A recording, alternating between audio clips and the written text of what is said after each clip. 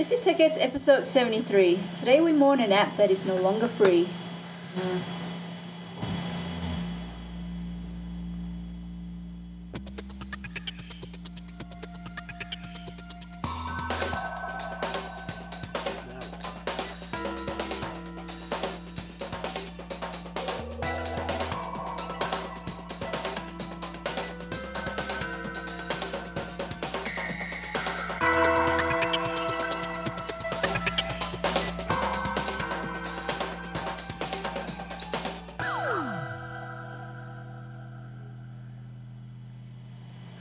Welcome to the Technology and Higher Education Podcast for the week of May 3rd, 2010. Coming to you live, that's right, live, from the CU Online studios here at the University of Colorado, Denver. I'm Brian Yunke, and with me, as always, is Anna Tai. Hey Ryan, how's it going? Welcome back. Thank you. It's good to be back. Yes, in fact, welcoming the show back too. We've had a little bit of hiatus while Anna decided to take some vacation back in her homeland of Australia. Yes. But we're glad to have her back on this continent. Thank you. Yes, it was a wonderful 3 weeks of being away in the other side of the world. And yeah, I was back, last Friday or so? Last Friday. Just kind of getting back acquainted with the time difference and everything. So I feel good. So excellent. Yes, looking forward to it. We're glad to have you back. We're glad to have Tech Heads back on. Yes. We got a jam-packed show today. We do. Got some really interesting things we're going to talk about. And quite frankly, why don't we go ahead and do that? Go ahead. She's just looking at me like, what the heck? Well, first things first, I wanted to talk about, it was news, it was about 2 weeks ago, social media company Ning, and that's N-I-N-G, they announced some major changes to their web application, their website, their services. That's, in my opinion, kind of a big deal, and this is kind of stuff I want to talk about. Many educators have really been relying on the services that are provided by Ning to create these kind of small social networks. So let me just back up a little bit and just kind of talk about exactly what Ning is. Exactly. and how Because it sounds like it's a martial arts character or something. Well, basically what happened is, I'll talk about exactly what Ning is. Ning is a website that allows you to essentially sign up, create an account, and then create your own mini social networks. Just like small versions of Facebook, it gives you all that functionality to create this social network, invite people to be part of this network and contribute. Mm-hmm. And there's been thousands, hundreds of thousands, if not millions of social networks that have been created on this website, Ning. And, all different reasons. You create social networks based on, music social networks, just all different kinds, music, food, social topics, you name it. There's probably a social network on Ning about it.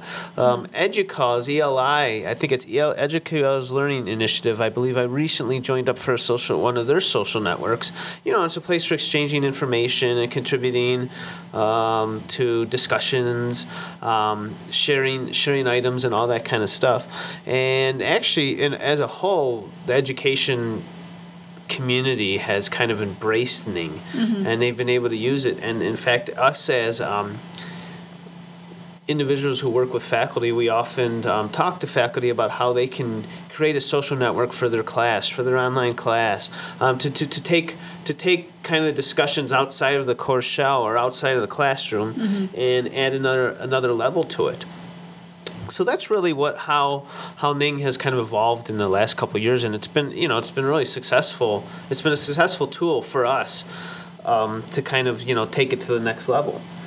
Just a few weeks ago, they the current CEO at the time had either stepped down or was removed. I don't remember the details, and was replaced. And they announced some major changes alongside with that about a month after the new CEO came in. And the big one is, and this is kind of one reason why Ning has gotten so popular, is that they decided that they're no longer going to allow you to have these networks for free. In other words, they're going to charge you to have accounts and set up a network and whatnot. And they didn't say anything more than that. They didn't say when this is going to happen, how it's going to affect current users, any of that stuff. They just said that this is going to happen in the future, and this is really big. This is a huge deal because there are so many institutions out there that are using these services. There are so many individuals that might be using it for their classes, whatnot. And in fact, myself, I use this in a class, a graduate class that I teach. Every semester, I create one for that class, and we use it as a place to do media embedding. The course shell that I use, we use eCollege here for our online classes. And one thing that it does not allow us to do is it does not allow students the ability to embed items. And the class I'm teaching is actually a media class. We talk about embedding and things like that, and it's just we just can't do it there. So one thing that I did was I created this Ning social network for the class, and it gives the students ability to kind of have their own profile on there and allows them to embed things. And it's like I said, it's just kind of outside the walls of the university. And so I reluctantly this semester, because believe it or not, our summer semester for this program that I teach in started today. Today was the first day of class. That's very early, considering that most it is. Programs graduate, another week or two? Yeah, because the current spring semester still got another couple weeks. So going into this semester, I knew that Ning was going to eventually phase us out, and I'm just kind of looking at this as an experiment to kind of see what happens, to see, and if they do decide to halfway through a semester cut out access for me and my students to this class, I will then probably use that as an opportunity to discuss with students these kind of things, because this class is about media and e-learning and things like that. Right. I'm going to use this opportunity to kind of discuss with them the whole concept of using services out there that may be free, and who knows what could happen to these services in weeks, months, or years, and are they something that you can rely on? And I think this whole concept of Ning making these changes is opened up these questions again. And I think, a lot of universities have got to take this kind of topic that we're discussing as a major critical kind of focus that they need to pay more attention, because as more universities are cutting their budgets, there's going to be less money to spend on software and all that. So it's obviously critical that we rely so heavily on all these free applications, but then should there be some sort of teaching policy that becomes the standard, or that actually be implemented, so that if you're going to be using some of these free apps, you've got to do it at your own risk, whether you just trial it for a semester and maybe use something else, because they do come and go. Like right now, a clear example is Ning, that how it's gotten so popular and so many institutions have integrated into their course and curriculum, and now all of a sudden it's no longer a free service. What do we do? Well, and I think you're looking at it the right way. It's a risk you take. One thing I always try to do is, if I'm going to integrate something like this, and obviously it failed at this point, but I usually look at these applications, I look at these websites, and I look at their track record and their history. And, I think to myself, I'm like, I think this is going to be stable. I think this will be all right. And obviously it had been for the last 2 or 3 semesters I was teaching this class. But now this semester it's up in the air, and we don't know what's going to happen. And, it's certainly a risk you're going to take. And luckily for me, it kind of fits in discussion of the class I'm teaching, and that's okay. But some of these other classes where you might have it might be a little bit of a leap just to get students to use something like this, and for it to go down in midway or not, that's just very disruptive, I guess. Very much so. And I don't think setting policies are the right way of looking at this. We're educators.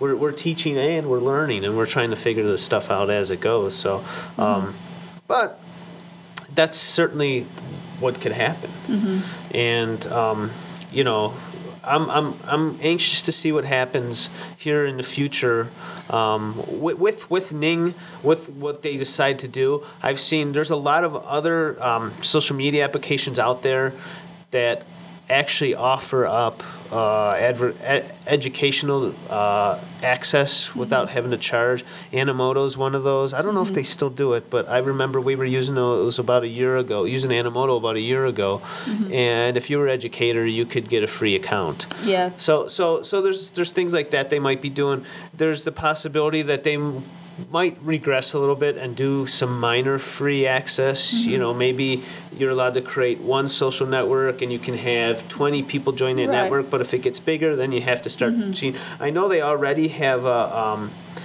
we already have one of those.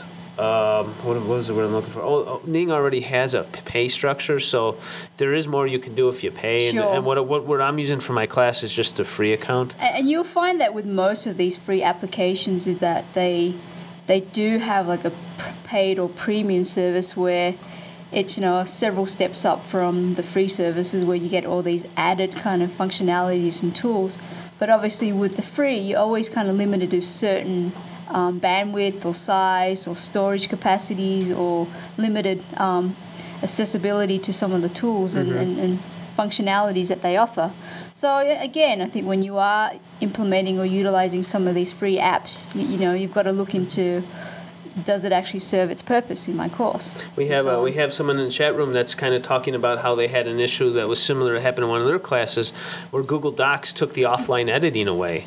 Oh, And wow. you know, and that's a very classic example of just something happening unpredictable. There's no control over this, and that goes back to the issues of staying within the walled garden of the university where things are, you know, they're going to be concrete. We're not going to change our eCollege shell or Blackboard or anything like that Sure. without, you know, notifying, and then jumping out into essentially the wild blue yonder and just trying to you know, see what happens, and I think that's something that we deal with on a regular basis. I've had conversations with faculty, professors, and instructors about this kind of stuff, and some of them are just kind of a little reluctant to jump out there and do that because of this.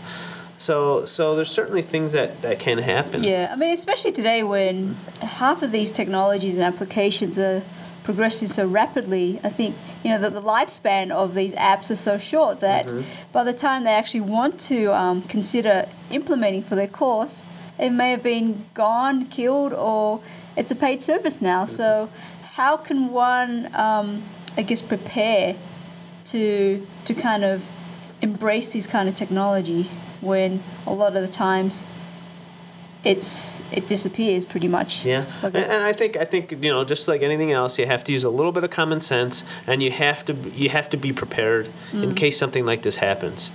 And what would be your exit strategies? What would be your alternatives? And what would be your options if something like this were to happen? And another classic case is there could be an instance where you're using. Well, teaching online here, if we were to use like Google applications, and I had a student that was in China, they wouldn't have access to it because Google's banned all their applications in China. And we've had that instance come up. I had a faculty email me last week, and she was using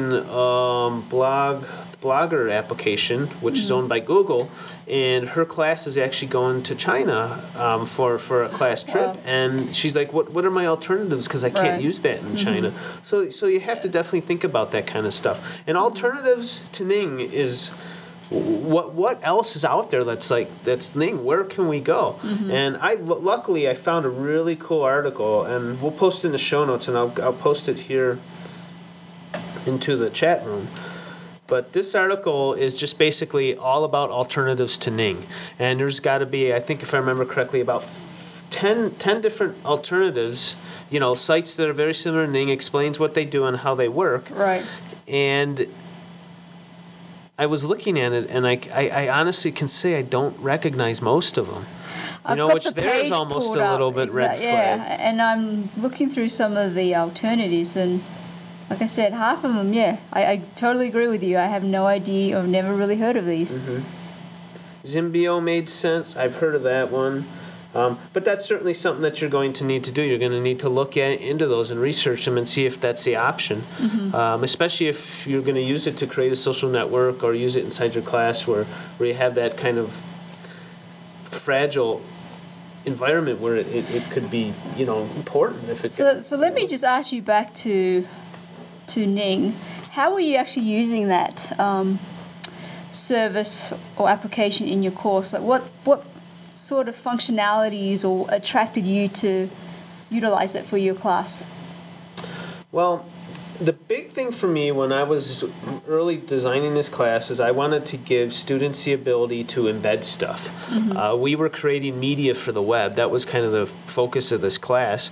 And one thing that they would be doing is they would be posting media to YouTube, posting it to Vidler, any of these kind of sites. Sure. And we'd wanted to offer it up for students to view the work. And you can simply paste a link into a discussion forum and do something like that. But I wanted to introduce the concept of embedding because I think that takes like sharing media to another level because it essentially embeds it right in there without having to leave your site to go to another site. Unfortunately, the way that our eCollege shell is set up is that students cannot embed stuff in a discussion. In fact, students can't embed anything in a site. So I needed to think of another way to kind of get students to share this stuff in that kind of format. And I looked at a couple alternatives. I looked at doing a Google site.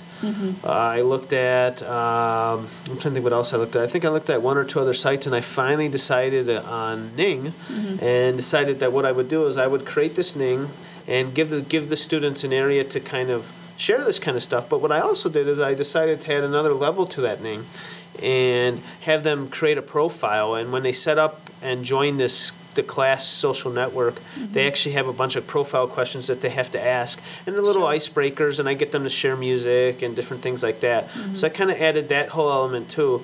And in the past, it's worked out really well, and the students have actually used that to interact with one another. And another cool thing about it was it allowed students to go back and look at things after the semester's over, because usually you're locked out of the course shell, and then all the content's stuck in there. Here they still have access to the Ning for their class, and they can go in there, see their old students' work, see what they posted. So it worked out great. It was just kind of like a second point of presence for the course with just some alternative media and things like that. So that was how I used it. And what's been the feedback from the students that are actually utilizing Ning during the semester? Did they enjoy it thoroughly, or did they think it was, oh no, it's just another site, another login that I have to go in there and sign in and create an account? And that was another thing that I did think about, was the fact that, I didn't want to do too much of this with them having to create all these different accounts and whatnot.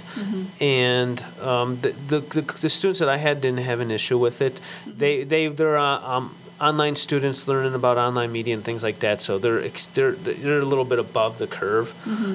But that's certainly something I always think about, with this kind of stuff. And I have a colleague who teaches a less technical class to a less technical group of students, and she thinks about that a lot too. And so she's really been focused on keeping it to one or two applications, and it's worked okay for her. So. But other than that, the students have had no problems using the site. They seem to have fun because they're able to set up their own profiles to look and have the colors and look and feel that they like. They can add pictures, and what it does is it gives personality to each student. And when you're teaching and you're taking an online class, it's really hard to get some of that, especially within the eCollege shell, because most of unfortunately, it's really text-based unless you integrate some of this media. This outside Ning allows them to add pictures. They can put pictures of their family, share it with the other students. It just seems it's very interactive and collaboratively, where they can, communicate with their fellow peers and anyone that's actually interested in the actual content or topic that you're covering. Exactly, and it's worked out really well for that. So how are you going to combat this when your semester starts in summer? Well, like I said, if we get locked out halfway through, we'll use that as an opportunity to discuss this concept right here, because it's certainly something that could affect all of us in the future. For sure. And we'll come up with an alternative. Again, I have that link that I posted. I'm going to start looking at that. And we'll just take it from there. And I'm very much a take it day by day kind of person. So, something we'll figure it out. No one's going to be harmed or anything like that. So, so we'll see. But just you have to be heads up for this kind of stuff. Sure. I certainly, it took me by surprise. I didn't expect it. I think it's definitely taken the whole kind of educational environment it's thrown them off, because now they have to kind of like scramble to find, an alternative. Mm-hmm. So that's that. So we can see that we have some little piece of gadget, I guess, that's lying on the table here. We'll switch over to talk about web applications and now talk about this device. And I prepared a little review for this gadget that I obtained a couple weeks ago. I guess if listeners, I like to first welcome the new listeners as well to the show. And previously we have been talking about latest technologies and gadgets and so on, and just in case you have been out of the loop, Apple has come out with their new iPad, which was launched probably about a month ago. iPad came out 28 days ago. Mm-hmm. They sold and the stats are alarming. Yeah, I mean, this certainly tells you a bunch of things. They announced today that they sold 1 million iPads in 28 days. That's incredible. And I'm going to talk a little bit about that. I mean, here it is. I can actually set this up. For those of you that are watching the video or viewing the live content here. Like the first time that I actually saw it, I was really blown away by how slick and beautifully designed. You probably might want to take it out of the case as well later on, just to see. But I was just thrown off by how tiny this little device. I mean, it's, you compare it to the iPhone and iTouch, it's pretty much blown up. Mm-hmm. But in terms of the quality, watching movies, listening to music, I was very impressed with it. So I got a list of things here I'm going to talk about. Sure. Kind of my personal review on the device. Mm-hmm. And then we'll go there from there. I know you've had a little bit of time to spend with it. I've had roughly a month now with it, now that I think about it. Mm-hmm. Because I picked it up that day it came out. But for main things, it's essentially, and most people say this, and it's very true to what they say, it's a giant iPod Touch. Pretty much no more, no less. But that does make things a lot differently, and it does change the game as you start to think about this. It's obviously a bigger screen, which gives you a lot more options as far as application development. Right. There's more things you can do with the screen. One thing that's I've taken to with some friends of mine is that there's board game applications. So you can actually set this down on a table and actually have an interactive experience, which is really interesting. Now that there's a lot of space in here, there's actually a couple websites you can go to, and they've actually taken the iPad apart and shown you what's inside.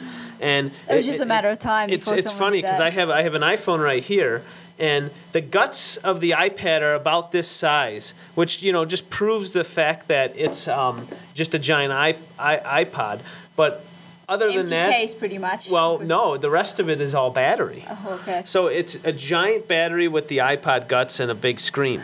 And that giant battery actually gives you a lot of time. The battery life on this thing is unbelievable. I think they're saying 10 hours or something like that. And I've never had the thing on straight for 10 hours.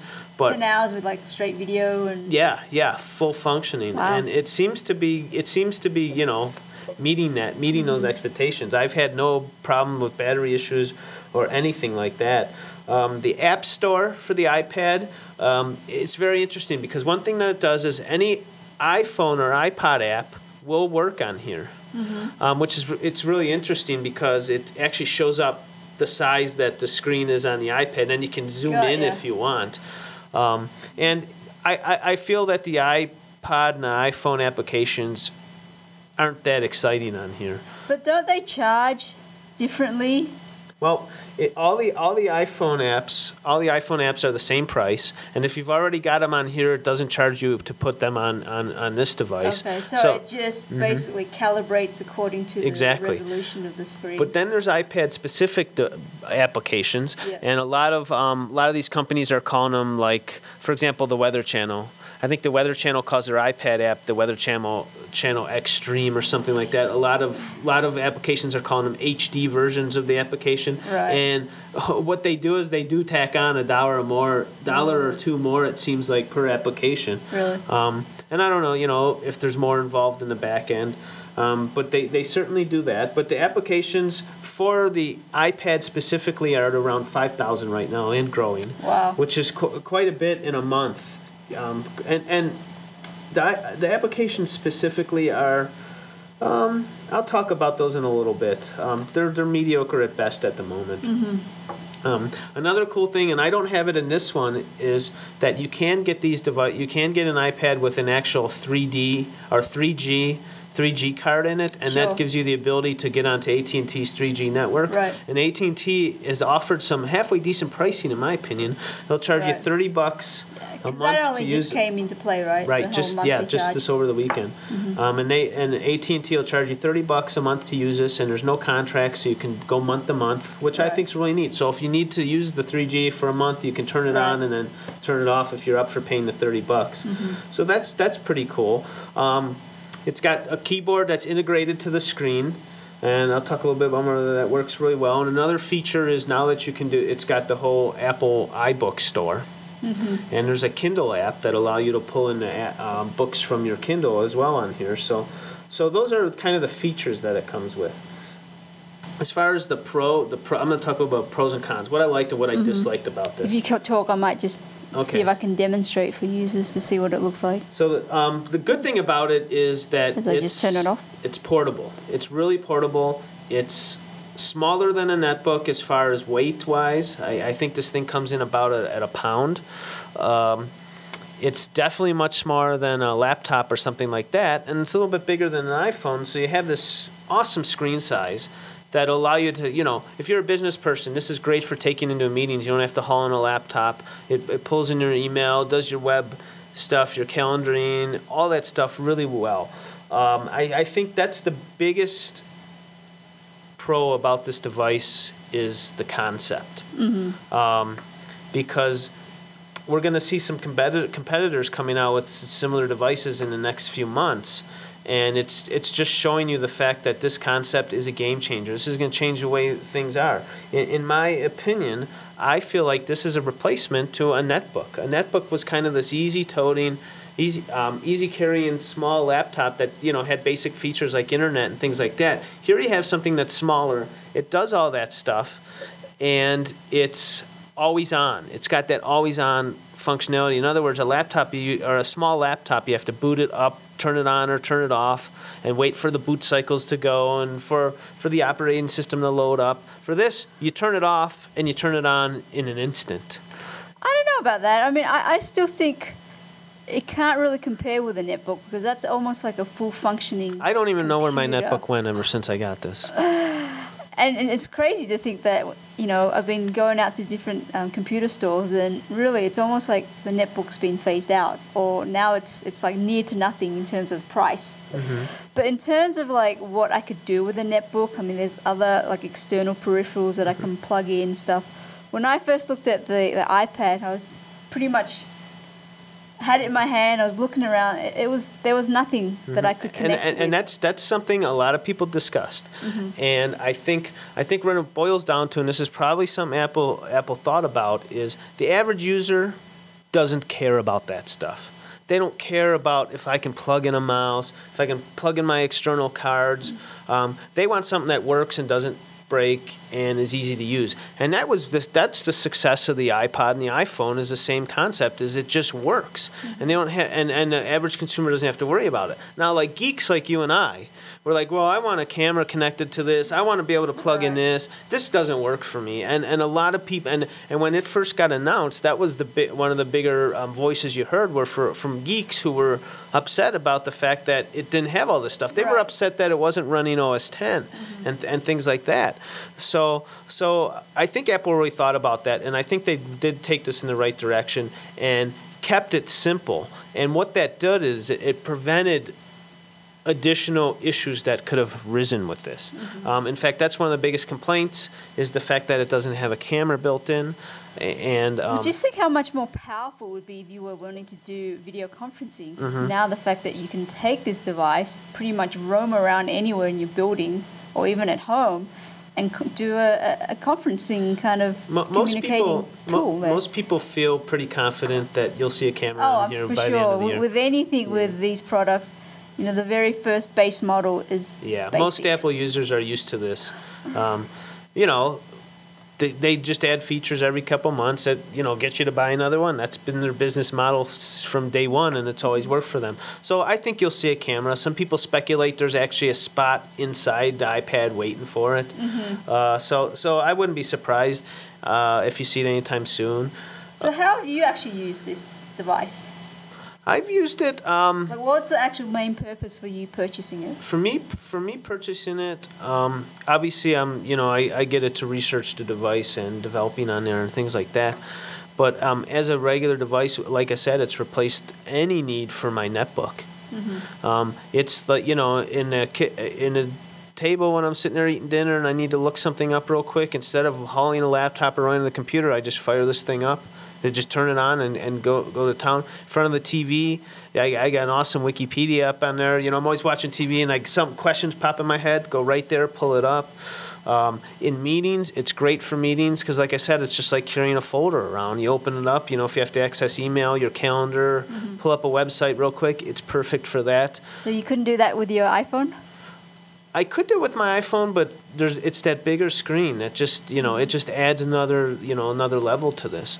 Then there's a Netflix app. A lot of people have talked about the Netflix app, and that's great for watching movies and things like that. It streams right from your Netflix account if you have one. It's cool like that. One thing I'm really looking forward to is using this in the airplane. I'm flying to Ohio over the weekend, and I'm looking forward to using this in the airplane. I might put a movie on there. Right. I'm really excited for that. So there's just those I think are the really cool things that this could benefit from.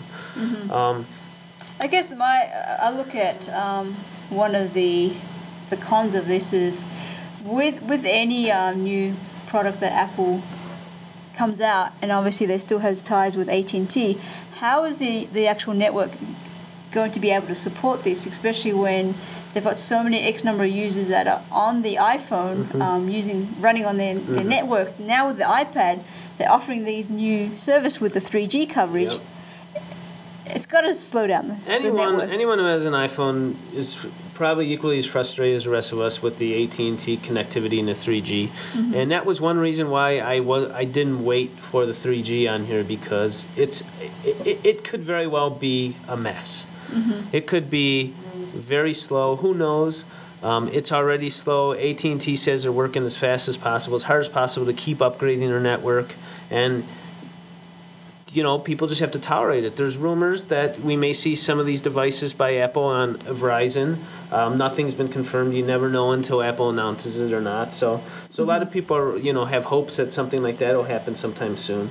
But yeah, there's a lot of things that makes this far from perfect, and that's certainly one of it. A very, very big one. It's been a huge discussion for the last 2 months. Is just this kind of quarrel Apple's had with Adobe. And it's over a bunch of things, but the big thing is Flash, and Apple not allowing Flash to work on these devices. And basically, Adobe and Apple have had a war of words with this for the last couple weeks. And what it really boiled down to was Adobe pulled out of development, so they're not going to try to develop Flash on here. And Apple's basically said it's just hogs resources. It's just a war of words going back and forth. Yeah, but that almost kills half the 50% of applications and websites. There's a lot of websites that are Flash-based. A lot of video on the web these days are Flash-based.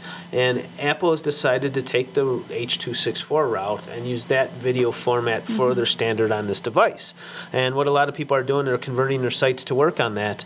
A perfect example is YouTube is has in beta an H.264 or HTML5 version of the website that is fully functional on this device, and there's no flash in there whatsoever. Wow. And all YouTube's video is converted already in that format, and you can view it with the YouTube app on here.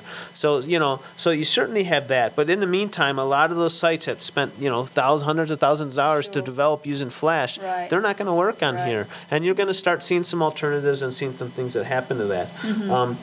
The So apps. is that kind of Apple's strategy to kind of take, I guess, web developing, coding kind of into a new direction where, you've got to find alternative ways, because if one sort of format doesn't work, then you've got to obviously have a backup.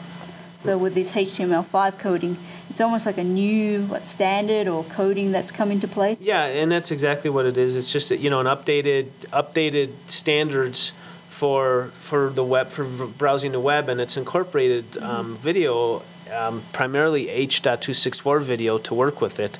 Right. And along with those two standards, as the browsers figure things out, you're going to see more and more sites like that. And to Apple's, that's part of the route that they're going. When more and more sites become HTML5 compliant, they should work perfectly fine on these devices. So. But there's a lot of other things that you still need to be ironed out with this thing. The apps. I said there were 5,000 apps out there. I would say less than 10% of those apps are worth even putting on the device. A lot of them are just upgraded versions of the iPhone app, and they really hadn't thought about the new interface and the way people use this. And that's actually one thing I'm excited about. Not so much the iPad, but just these tablets. This is like a new paradigm for portable media, and it's going to be insane where these things go, especially with these screens. Like I was saying, we're able to play a board game now without having the board. It's all right on here, and you can carry thousands of board games now. There's chess boards out here for this. This screen size is much easier to play chess than on a small iPhone. So you couldn't actually interactively play with another person with an iPad, or could you? I'm sure it's going to come. I've yet to see a game that's out that does that. But yeah, you're going to see that. Gaming is going to be really big on here. There's just a lot of opportunity for some really dynamic applications. Just haven't seen a lot of them yet, but you'll see them soon. Wired Magazine has been developing this tablet application that's, in their opinion, the future of bringing in media. And I think when we start seeing more companies that kind of take these ideas and kind of implement them, it's just going to bring out the power of what you can get with this device. So it'll take some time. So right now the apps, they're kind of mediocre, but they'll certainly get better. The weight, it's only a pound. Incredible. That's good, but it's also not as light as it would be nice, because a lot of people looking at getting something like this instead of an Amazon Kindle or a Barnes & Noble Nook, which are those e-readers, and those e-readers are a lot lighter than this. In fact, they're closer to the weight of smaller books. And I'll tell you what, after a little bit holding this with one hand, it does get heavy. That's incredible to think that. I know. But if you want to read, a 400, 500 page book, you're not going to be holding this thing the whole time. I can guarantee you. You just buy one of these cases and put it on a stand or something. That's true, and you would have to do that. But that's the point. With that Kindle, you can just pick it up and sit here like this, hold it in your hand with one hand and read it, and your arm will not get tired. And that's another thing. The screen on here is great. It's not amazing for reading compared to like the e-ink that Amazon and Barnes & Noble use on their devices. But most people have reported that their eyes don't get tired on here, and it's a fairly enjoyable reading experience, but still far from what the experience that you get on those devices. So, there's definitely some work that needs to be done with that. Another issue I have with this device is it's expensive. The low-end model, 16 gigabyte model, starts at $500. Well, think about Apple's strategy. When they first came out with the iPhone, it was retail for $600 about 3 years ago, like their first generation phone. People still bought it. Yeah. And I think with this, give another year or so, I'm sure the prices will lower itself in terms of greater competition from other vendors. Comment in the chat room asking sort of thoughts on the stylus. In fact, that's a very interesting comment. A lot of people have been curious about that. I had a colleague of mine was looking at this, and he has an older tablet that it's basically glued to him. He uses it everywhere he goes. And the first thing he said, he's like, "Where's the stylus?" And it's kind of funny, and I think this goes along the lines with this kind of paradigm shift. There is no stylus. Why would you even think of having a stylus? And that's kind of the thought process that Apple has with this. It's like, you don't need a stylus. You just do everything with your finger. And as he tried to write... It comes with a kind of a QWERTY, full-functioning There's a keyboard but there's still no stylus, so you can't jot stuff per se. And that was certainly an issue he had with it, because I brought up one of the Adobe actually has a drawing program on here, and I had him. I brought it up, and he was trying to write in here, and he couldn't do it. He's like, "Yeah, that's definitely not going to work." I wouldn't be surprised if we see some third-party styluses come out. Yeah. Personally, I don't want it. I don't need it. I'm fine without it. I can, I'm better off using a keyboard than writing, because my handwriting's terrible anyways. And actually, the drawing app on here that Adobe had is actually really sensitive. It works really well. It's not going to replace writing with a pen or anything like that. But I mean, I would think that any voice recognition kind of software would want to make an app for this, so you just be talking into the recorder, right? And then it will record your notes rather than you having to physically There is voice write recognition. This does have a microphone, and Dragon, they make naturally speaking. Sure. They have an application that's on here that I can certainly put on here. That'll record your voice, turn it to text, and it's amazing. And in other words, replacing the need for a all status. accents and languages. Well, we've tried it with you, I think. We'll have to try it a few times, but I think it was better with me than it was with you. But yeah, certainly. So like I said, it's not perfect. I think the price point, just like any device, it will come down, in time. But Apple's always been kind of a premium brand, and they've always talked about that. So, and again, there are alternatives. This isn't the only thing out here. HP's got that Slate they announced. I'm really intrigued what's going to happen there, because they just also announced a purchase of Palm. And they in their little conference call that they did, they basically said, without saying, that the reason they wanted Palm was not for their 5,000 or 1,500 patents and all that kind of stuff, but for the Web OS operating system that runs on the Palm Pre and the Palm Pixie. Right. And they're in the process of getting ready to release the Slate, which is almost identical to this, but it's running Windows 7. And it sounds like that HP is going to further develop the Web OS to go on their tablets. So I read they anticipate it will be, I think, released in the fourth quarter. Yeah, so and I think that'll be with Windows 7, but I don't see soon after where you'll see one running Web OS, which will be much more optimized for this. Google, there's reports that Google's going to have a tablet out soon running either Chrome OS or their Android operating system. A lot of people have big high hopes for that. And the Android operating system has been climbing and climbing and climbing every year, or every month, as far as the market share of the phone OS, and people are really getting comfortable with that. App development's big on there, so that's certainly an alternative.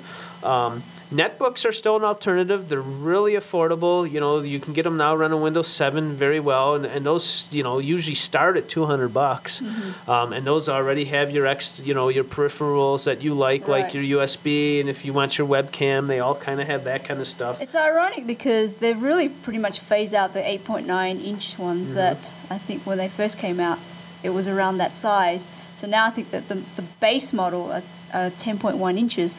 So then it makes me kind of leads me to believe, well, what about laptops and e-readers, and so how do they, or these other devices, how are they going to compete with devices like the iPad, the HP Slate? Where does that put them, I guess, in the future? Do they need to try to reinvent themselves, or do they just completely stay out of the market and kind of like focus on what they are? I think there will always be a space for those, not nearly like they were in the past. I mean, their laptops will always be around. Smaller laptops like netbooks will have their place. For this price, I would rather, for me, my personal preference, I'd rather get 2 netbooks or a decent laptop for that price, where I can do pretty much everything. Whereas with one of these devices, for example, the iPad, I'm very limited. I think it's preference, but I think, and this is one thing that's going to take some time, like I was saying, this is a paradigm shift. This is not only a replacement to a laptop or something, but it's a different experience. And as application development becomes smarter to that, and as they figure this out, you're going to see a shift to these kind of devices more often. We've already seen it with like the Kindle and the ebooks, and this is just the next step. And I think it's going to keep going in that direction. And it might ultimately come to the point where it might just replace your laptop. In the future, they might have somewhat bigger ones that you can get. I honestly think that it's the next step in the evolution of portable computing. So yeah, right now, the skeptics are like, I don't have my plugs. I can't plug all my USB stuff in here. Right. You'll see devices. Things will change, and I think it's a matter of time. And that's just my personal opinion on that. So again, I don't think the iPad is the perfect device. It's great for early adopters. It's great for people who want the newest gadgets, want to be able to play with the cool apps. But I think it'll be in time after you start seeing more development on here before I would recommend people getting this. Because right now I certainly wouldn't recommend someone to go spend out $500 and get it unless they have a really specific need. Exactly.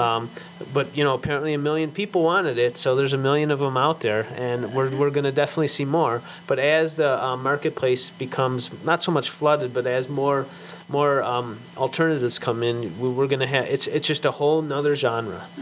And I'm excited for it. I'm excited for the opportunities that we're going to have as consumers, as educators, as teachers, the stuff that we can do with this. Oh, for sure. I mean, I think Apple's clearly set example. For example, the iPhone. Look at where it's actually taken our everyday life. It's jam-packed into this very tiny device that we rely on so heavily to communicate with others, to rely on even to pull up our calendars, events, communicate with our friends, family, students, etc. So it's really shifted in the way how we operate as a society. Yep, it's all about being connected 24/7, and the easier that can be done, the better for most people. So.